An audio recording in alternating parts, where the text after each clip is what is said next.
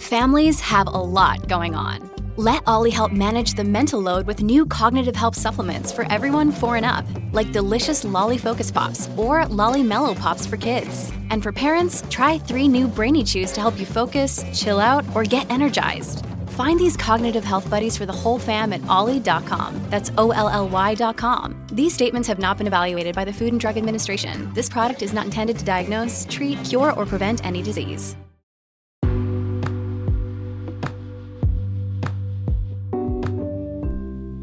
Black fam, it is your host Steph, and before we kick off season 2's episode, I wanted to encourage you listeners to make sure that you rate and review our podcast. It is a way that we get to interact with you guys, as well as just get to see how are you liking our content so far.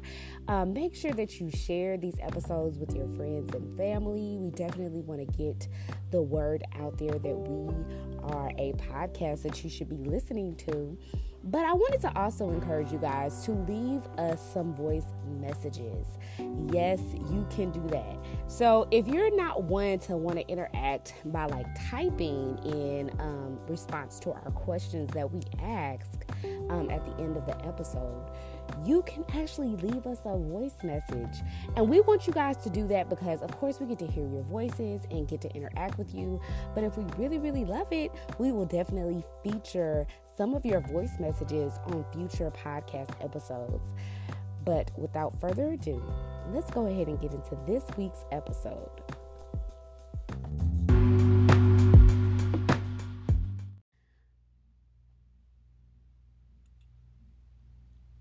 Welcome back to Murder in the Black. I am your host, Steph. And I'm MD. And we're back and this launches officially our first season 2. Yeah, season 2. So excited to be back. And Steph, you've done some amazing, consistent, podcasts, just trying to make sure we're giving you guys some stories every week. Absolutely. But we have to have y'all have to get the dynamic duo. So we got to be together. And we're actually recording this together. Have we recorded it together ever, in the same Not space? in a long time. We have, but it's been a while. Usually we have to do it, virtually, where we're both getting our own speakers and calling in, and it's a whole thing. This is so much easier. It is. So we just wanted to kick off our intro and say welcome back, but let's get into our true crime case for the day. So grab your coffee if it's the morning, or your wine if it's the evening, but either way, let's get into it. So this case, MD, how would you title this case? So I definitely think that I would title this case, which is very, very interesting. Such a great case to launch our season 2, by the way. But I think I would name this case Family Hurt. Yeah. Family Hurt. And, we've all experienced, I think, we can all say that we've experienced some level of family hurt, even if, some of us, it may be more nuanced, it may be more, hurtful, lack of a better word. But I think we can all somewhat relate to how family hurt is really devastating. It truly is. I mean, and I think the reason why is because, that old saying, adage, blood is thicker than water, or should be at least. It should be.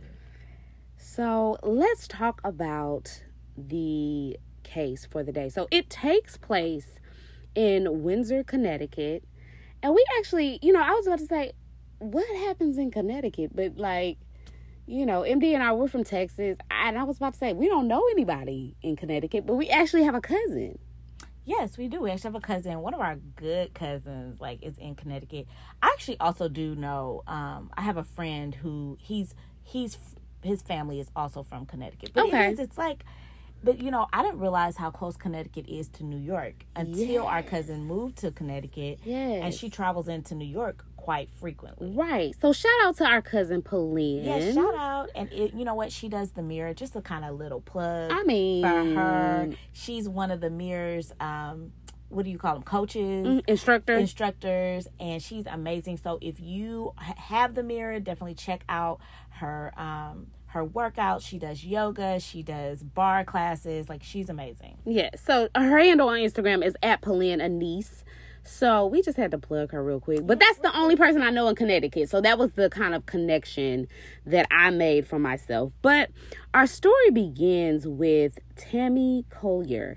And she is a beautiful, beautiful young lady. And we'll definitely be including some pictures on our Instagram as well as our TikTok. So y'all can make that connection, right? Like, I love to make that connection for myself when I'm listening to podcasts. But in the late 80s, Tammi was going to college at St. Joseph's, and she was studying psychology. And many describe Tammi as just trusting, extremely kind. And she often put herself or put others' feelings and others' priorities in front of her own. And that can be good, but it also can be bad. Yeah, it's definitely one of those, like, characteristics where if you abuse a person like that or take advantage of them, that's not the best thing, not necessarily to have that quality, because it's, loyal to a fault almost, Yeah, and you often don't think, you're like, man, that's such a good quality. How can that even go bad? Well, we're going to tell you how it can go bad. Yes. So, she's in college. She's having such a good time, just meeting friends, long life friends. And one of her friends decides to go to a club. So, like any young adult, she decides to go to the club and have a good time. And when she's there, she meets Arnold. And Arnold is a very, very sought after young man. He goes to UConn. And he was studying English. He had a good job. Even in college, he was pursuing a career. And he was just extremely attractive. And that's how they describe him. Just extremely attractive. Definitely the it guy. And when Tammi meets him, it was love at first sight. Definitely for her and Arnold. And Tammi, as we said before, she was a beautiful young lady. And, Arnold just loved her. He just... Whenever you would see Tammi, you would see Arnold, and they were always super affectionate in public. They loved to cuddle. They just were, they were just enthralled in puppy love, as I like to call it. The it couple. Yeah. The it couple. Mm-hmm. And, they decided after college, to move in together. And Tammi was very excited. Like, she was ready for the move. She was ready for the next step in their relationship. But Arnold was not. He really kind of was still very young, in his mid to late 20s. And there was some timidity on his account. Like, he wanted to go to the next step. He loved Tammi, but he still wanted to go out and have a good time.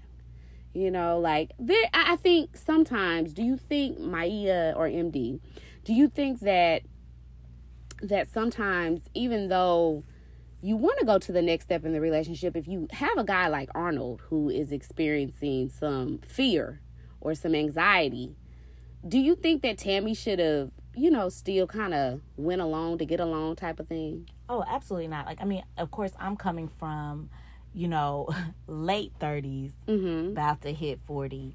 So, like, my wisdom and my age has taught me, like, that's not what you want to do. Like, I think oftentimes as women, or just, like, I don't even want to just say women, because I think men can be on the other side of this coin as well. Mm-hmm. But I think that, like, in relationships, when you're at a particular point and the other person is not, in that same place, y'all aren't on the same page, so to speak.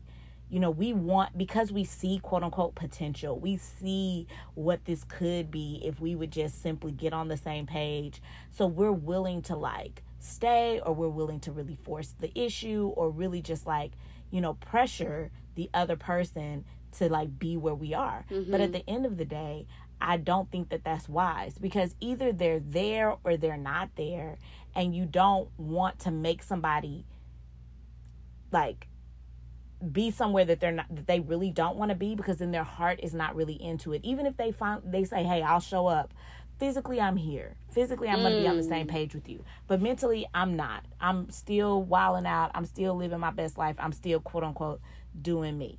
And so I think we see in the end of this story how making somebody step up when they're not ready to step up can really go south. Right.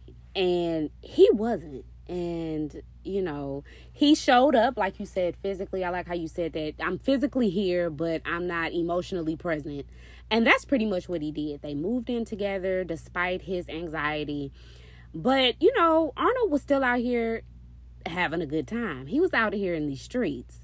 And he was with other women. And as I said previously, he was very attractive. I mean, he had a job. Everything that you could think, an attribute that you could think of that would make a man, you know, marketable on the dating scene, he was it. And as a result of that, there was some unfaithfulness in their relationship right from the beginning. And, you know, Tammi, like I said, she was kind and she put others' feelings in front of her own, and she protected his image. Like, she wouldn't let even some of her close friends know that Arnold was out here. Yeah. Because for her, it was more important for her to protect the relationship and the closeness that they shared, because despite his unfaithfulness, she wanted this relationship. She wanted to keep it. And I think that's what a lot of women do when they experience unfaithfulness in their relationship and they're not ready to walk away. They don't tell people about it. Because if I'm not ready to walk away and I tell you that, you know, such and such is being unfaithful, then now you're going to look at me sideways, right? Like, now you're like, look at Maya. Look, she over here staying in this relationship she has no business staying in. You know, you're kind of ridiculing me. And I think some of that was, I think on the surface it was her protecting his image, but truthfully it was also her protecting her image. Right. Because she didn't want to be perceived as a person. I mean, in my mind, I don't know this about her. Right. But I would imagine that, you know, you don't want to be perceived as a person that would stay in a relationship where somebody was being unfaithful. Right. Absolutely agree. So in 89, in the latter part of 1989, of course, their relationship progressed and Tammi found herself pregnant. And they kind of meet this where the rubber meets the road, like Tammi being a mother, myself. And when I got pregnant with my first daughter, like Tammi, I wasn't married. And I feel like anytime a woman gets pregnant, it's like you automatically see the future. Like, oh my gosh, I'm pregnant. I want my baby to have the daddy in his life. I want to be with this man. And that was Tammi. Like, she sat Arnold down and said, hey, listen, I know you've been unfaithful, but I'm pregnant. We're going to keep this baby. And I want to get married. That's what I want. And Arnold was still Arnold. I mean, that did not change. Arnold was like, well, I really don't want to get married. I don't think I'm ready for that. And his behavior spoke to the fact that he wasn't ready. However, he ultimately decided to marry Tammi. And they moved to Windsor, Connecticut at that point. They lived somewhere else in Connecticut prior to. And so in October of 1990, they had their son, Jarrell, and he was the best parts of both Tammi and Arnold. And after his birth, Tammi, and alongside of a host of her family members, became a part of Jehovah's Witness. Now, I don't know much about Jehovah's Witness. What about you, MD? I know very basic stuff. Right. Mm-hmm. Yeah, like super basic. Like, they're the ones that knock at your door. Do you know? That basic. Okay. So, we don't know much about Jehovah's Witness other than, you know, Tammi pursued this and her family pursued this with such vivaciousness. They just clung to their faith. And one of the family members that were a part of it was her aunt Joyce. And Joyce had a daughter named Chastity. And this was Tammy's first cousin, Chastity. And they were 7 years apart. And they got along well prior to. They grew up together. But they really were kind of glued to the hip as a result of becoming Jehovah's Witnesses together. And Chastity was a very creative, fun-loving personality. And, you know, she was 23 at the time, and she just loved family, so we thought. And also just loved anything having to do with creation. She loved writing stories, loved doing makeup. She was a very creative person. And she actually, at just 23 years old, she was an LPN in Connecticut. And I thought that was really kind of admirable. Like, she knew what she wanted to do in life. And, Tammi decided to go and start working. So she brought in her close cousin, Chastity, to come in and start watching Jarrell. And as a result, Chastity came in and she was very active in Jarrell's life as well as Tammi's life. And she kind of got close to Arnold.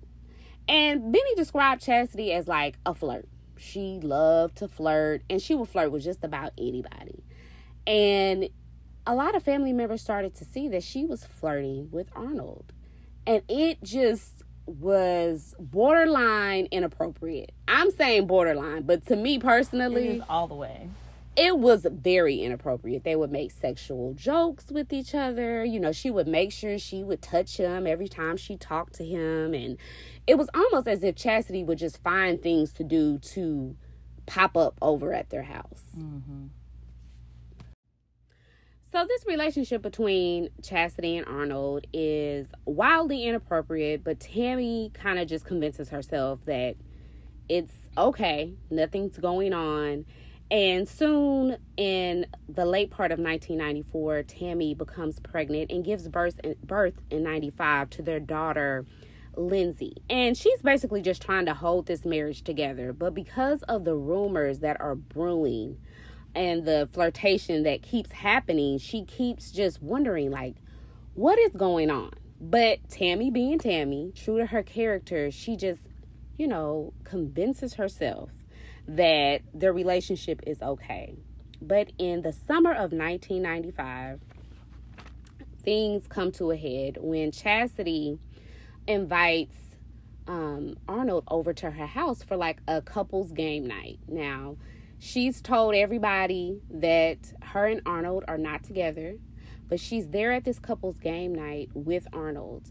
And one night, a family member is at the house, and she wakes up to she hears squeaking.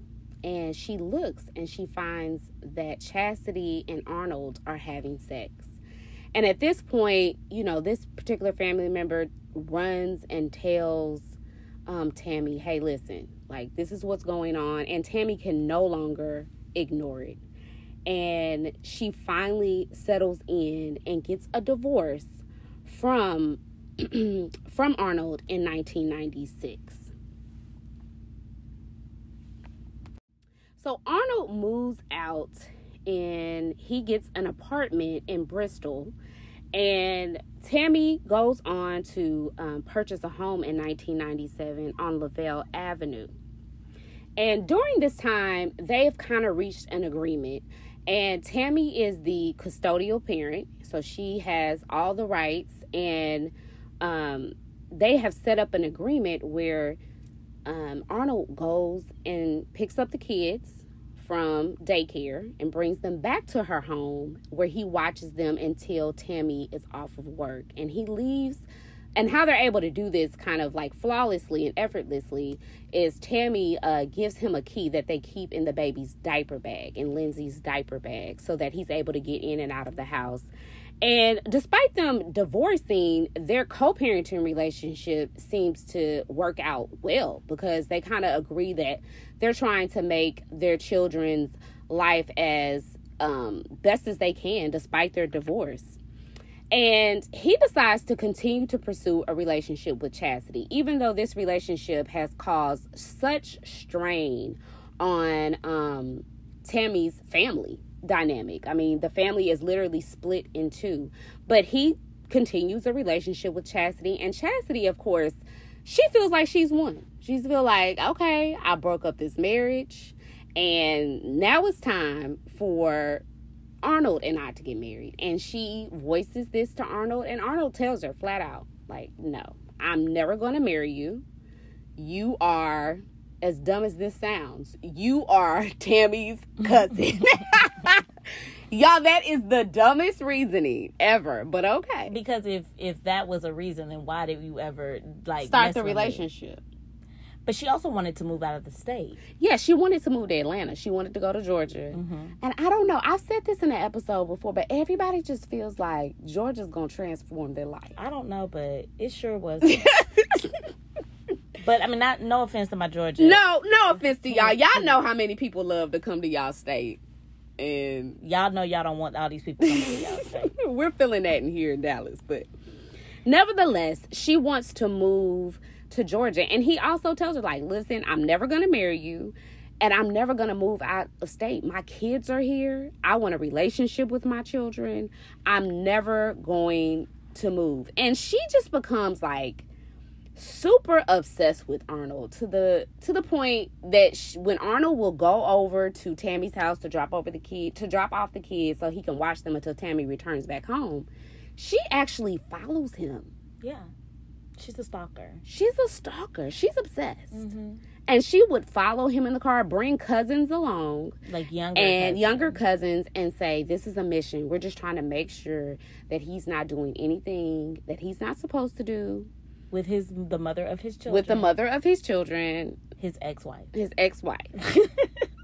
And of course, on these missions, she would never find anything. But really, things come to a head when not only does he tell her, I'm not going to marry you, I'm not moving out of state, but in 1998, Tammi goes to the elders and deacons of their church. And she kind of opens an investigation to see when did this affair start. Because if it happened when they were married, then there's ramifications, right, to that inside of, I assume, Jehovah's Witnesses church. Like, if you are to cheat and still be married, there are some ramifications and consequences within the church. Really, as it relates to chastity. It relates to chastity. Because chastity was in the church. Right. Mm-hmm. So Chastity, she's already upset because she feels like even though she's won, she hasn't really won Arnold's heart. And then Tammi goes on to get her in trouble, so to speak, with the elders of the church, and she's pissed. Yeah. So what happens? Cherry on top. Yeah. So what happens after that, MD? Can you tell us? Yeah. So I will jump into the actual crime, right? Because that's what we're here for, right? What actually took place now that everything's come to a head. Where does this go? So Chastity just, infuriated by all of the things, that you've mentioned, and just really she feels like she doesn't have Arnold 100%. And so, she's trying to figure out, how can I do that? So she actually calls one of her younger cousin's boyfriends. Okay. Which is Alex Grajales. And we'll call him Alex. And she calls him to, find out, she actually calls him to tell him about a job. Okay. But in that conversation, she also asks him, do you know anybody that has explosives? And so there begins this relationship between her and, Alexis. I said Alex. His name is Alexis. Okay. There begins this relationship between the two of them where she's asking him about guns and asking him where she can get one. Does he know anybody that could kill somebody? And, she begins to tell him about the nature of the relationship, the tension between her and Tammi. And she tells him that Tammy's terrorizing her, even though Tammy's never done any of that. And so there just begins this ongoing conversation that happens and transpires over the course of several months. But finally, in late May 1998, she talks to him and she creates this plan where she decides, we're going to vandalize Tammy's house. And she offers to pay Alexis $4,000 to do just that. To basically, for both of them to go into Tammy's home. He would tie down or hold down Tammi, mm-hmm. while Chastity vandalized and just destroyed things to send a message. Okay. Really, to Tammi. And that's what she, coached Alexis on. Like, this is what we're going to do. This is how we're going to do it. And on, June 7th, they went and, to the store and they began to purchase up flashlights and a pair of navy blue coveralls and to, begin this whole process of how we're going to go in and vandalize this home. So what's the message that they wanted to send? The message she wanted to send was, be fearful, and according to what she told him, was, I just want to scare Tammi. Okay. But truthfully, the message that we all know was stay away from Arnold, right? Okay. Now, I'm not really sure how she was going to send that message just by doing the vandalism. Right. But this is what she tells Alexis. Mm-hmm. So now, remember that key that you talked about, Steph, where there was Tammi would put the key to her house in the diaper bag of Lindsay so that Arnold could get in and out of the house? Right. Well, Chastity knew about this key. And so she goes and gets this key from Lindsay's diaper bag while Lindsay's at her grandmother's house. And she goes and makes a copy of this key, puts the key back into the diaper bag. And, now they're ready. They're ready to enact the plan that they created. And they decided they were going to do it on July the 7th. But the night of July the 7th comes and she calls Alexis and she's like, we can't do it. We can't do it because I'm doing something with Arnold. But that wasn't true. In fact, the reason why they couldn't do it is because the kids were at Arnold's house. Now, this doesn't come out until the actual trial. Okay. But this just goes to show you how she was telling Alexis something completely different. So she was telling Alexis the kids won't be at the house. I'll make sure the kids aren't at the house, And so the night that she was planning to do it on July the 7th, she learned that the kids were at Arnold's house. And that's why she didn't want to go through with the plan, even though she's telling Alexis something different. Oh, okay. Yes. So the next evening, on July the 8th, the kids are now at the house. Okay. So we're going to go through with the plan. She calls, Alexis, just like, it's happening. It's going to go down tonight. And so she goes to Arnold's house that night. She spends the night with him. At 12:30, she leaves. She calls Alexis. They talk. I mean, she calls him like 30-something times. Now, We know that if you're going to commit a crime, the last thing you need to be doing is creating cell phone tower records. Right. And that's what she did. She created a whole record, right, of like all this evidence just going right with her. And so they talked on the phone. I'm so sorry. We got to stop because one of the things that when July the 7th, when it didn't go down that night, she told him, well, since it can't happen tonight because I'm out, go get a rug cutter. The kind that you can push up and down, like that comes up and down. And he, okay, cool. I'll go get that. He doesn't know why, but he goes and gets it. So now we're back to the night of everything that happens. So they meet up at this gas station. And at this gas station, they fill up 2 soda bottles, 2-liter soda bottles of gasoline. Now, Alexis, he testifies that he doesn't really know why she did this. That at one point she talked about starting a fire in the house, but he doesn't really understand this part of why she did what she did. But they leave the gas station together, and they go to the house, and they put on their masks and their latex gloves, and they walk in, and Chastity's carrying the bottles of gasoline.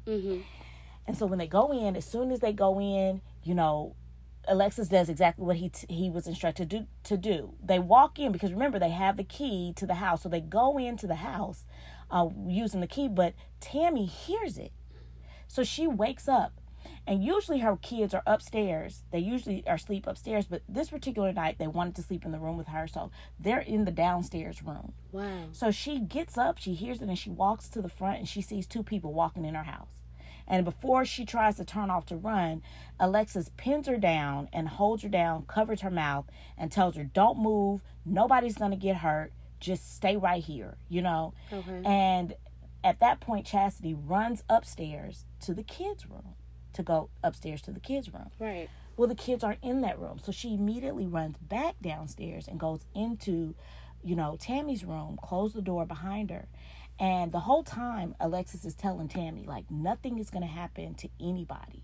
Because in Alexis's mind, there's nobody here.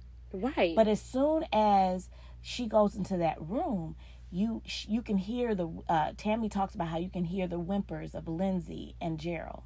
And, she begins to fight, to really get loose at this point. Mm-hmm. And at that point, too, when Alexis hears the kids, it startles him. Right. Because they're supposed to be committing this crime or vandalizing the home, and the kids aren't supposed to be there at all. Yes. And so in her effort to try to get loose, she sees this watch on, it's important later here in the story, but she sees this watch on Alexis's arm. Okay. And Alexis just like, I'm getting out of here. I'm because out. I didn't sign up for this. I signed up for a burglary. Right. Which, as an attorney, I'm like, that's still bad. But we should not be doing even that. Right. But, he was like, I'm definitely not here to, like, hurt people. Yeah. And so I'm getting out. So he leaves. And, Chastity, she follows later. But she leaves these bottles of gasoline, like, on Tammy's nightstand. I don't believe that she even tried to, like, light them or, like, anything like that. But she does leave them there. And so as soon as Tammi gets up, she goes to just check, make sure everything is good in her room. And she sees, Lindsay is crying. And so she's, kind of like, you breathe a sigh of relief. There's some scratches on Lindsay, but she's crying. And that means what? That she's alive. She's okay. But she looks at the bed and Gerald's sleeping. It looks like Gerald is sleeping. She turns Gerald over and sees a slash across his neck. And, it takes like listening to this documentary on the ID channel, Twisted Love, the season 1, episode 1, to hear Tammi for the first time. She talks about this case for the first time ever. To hear her talk about this moment is, as a mother, one of the hardest things to listen to when she realizes that her son is, at this time, she doesn't know he's dead, but she knows he's dead, It was just, just devastating. She calls 911 and, thus proceeds the case at that point. It's, so Chastity does, in fact, kill Gerald. With that, he died from with the rug cutter, right? With the rug cutter, injuries to his neck. And, but of course, at the time, Tammi has no idea who, where, why, what. Like, right. All of the things. Like, right. Why is this happening to me? Why would somebody target my children? Because nothing else was wrong or vandalized in the house. So what she told Alexis she was going to do, she did not do. She targeted those kids. And that comes out. Now, as Tammy's trying to figure out what happened, the police uncover that watch that she saw on Alexis's wrist was left at the house. Some kind of way during the struggle, that watch came off. And so the police use that watch in the investigation and, say, hey, we have this watch. Here's what the watch looks like. And we are going to pull DNA evidence from this watch, even though I don't believe the DNA evidence at this time, they could do that. I don't know. I don't believe they could do that kind of testing. But that was enough to put the fear of God in Alexis. And he went down to the police with his attorney, right move, Alexis. And, at first he tried to deny.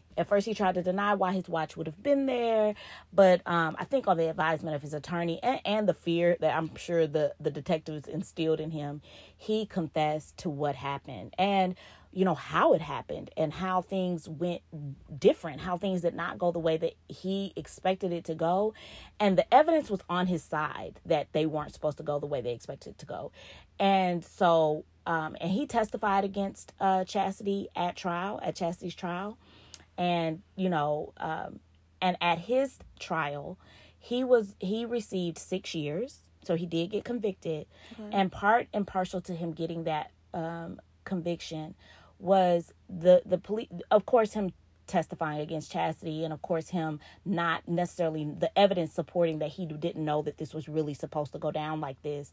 But also Tammi also, you know, testified that she could tell that he didn't know, like, and that the moment that, you know, he realized this was going south, that he released her. And so he got 6 years, and I think he should have gotten time, and I'm glad he got time. Right. But I do think that he should not have gotten time like like Chastity got. Now, so what did she get? Chastity was convicted on 2 counts of risk of injury to a child, criminal attempt to commit murder, assault in the first degree, felony murder, capital felony, and burglary in the first degree. She was convicted on all counts. Now, they did suggest death penalty in her case, but after 2-month trial and 9 days of deliberation, the juror came back and did not, impose the death sentence. They imposed life without the possibility of parole.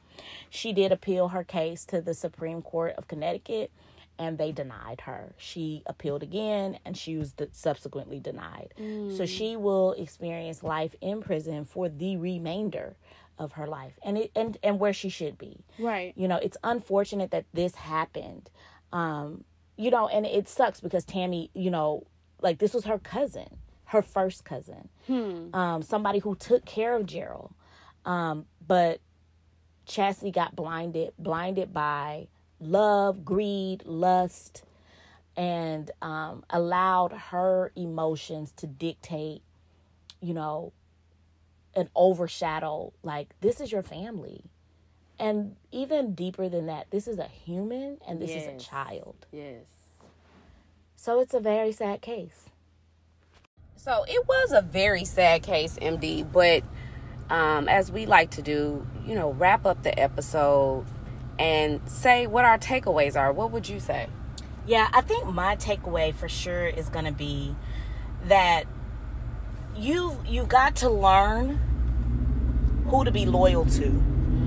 And you also have to know when to not pressure people into doing something that you really want them to do necessarily. Because when I look at this case, I feel like, none of this is Tammy's fault. Like, what Absolutely happened? Not Tammy's fault, so please, understand me.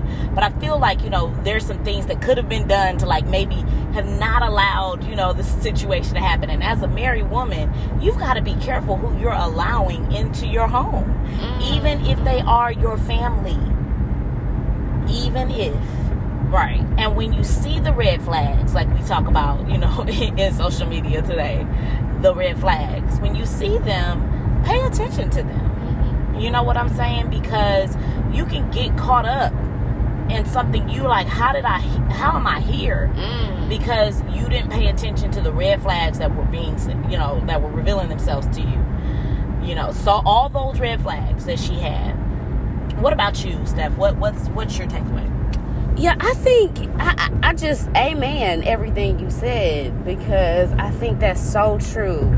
There is such thing as having like such a good character in that you want to help people, you're trying to be kind, trying to be loyal, but when they show you who they are, as Maya Angelou says, you believe them. The very first time. And so I definitely agree with that. But I would say my takeaway is,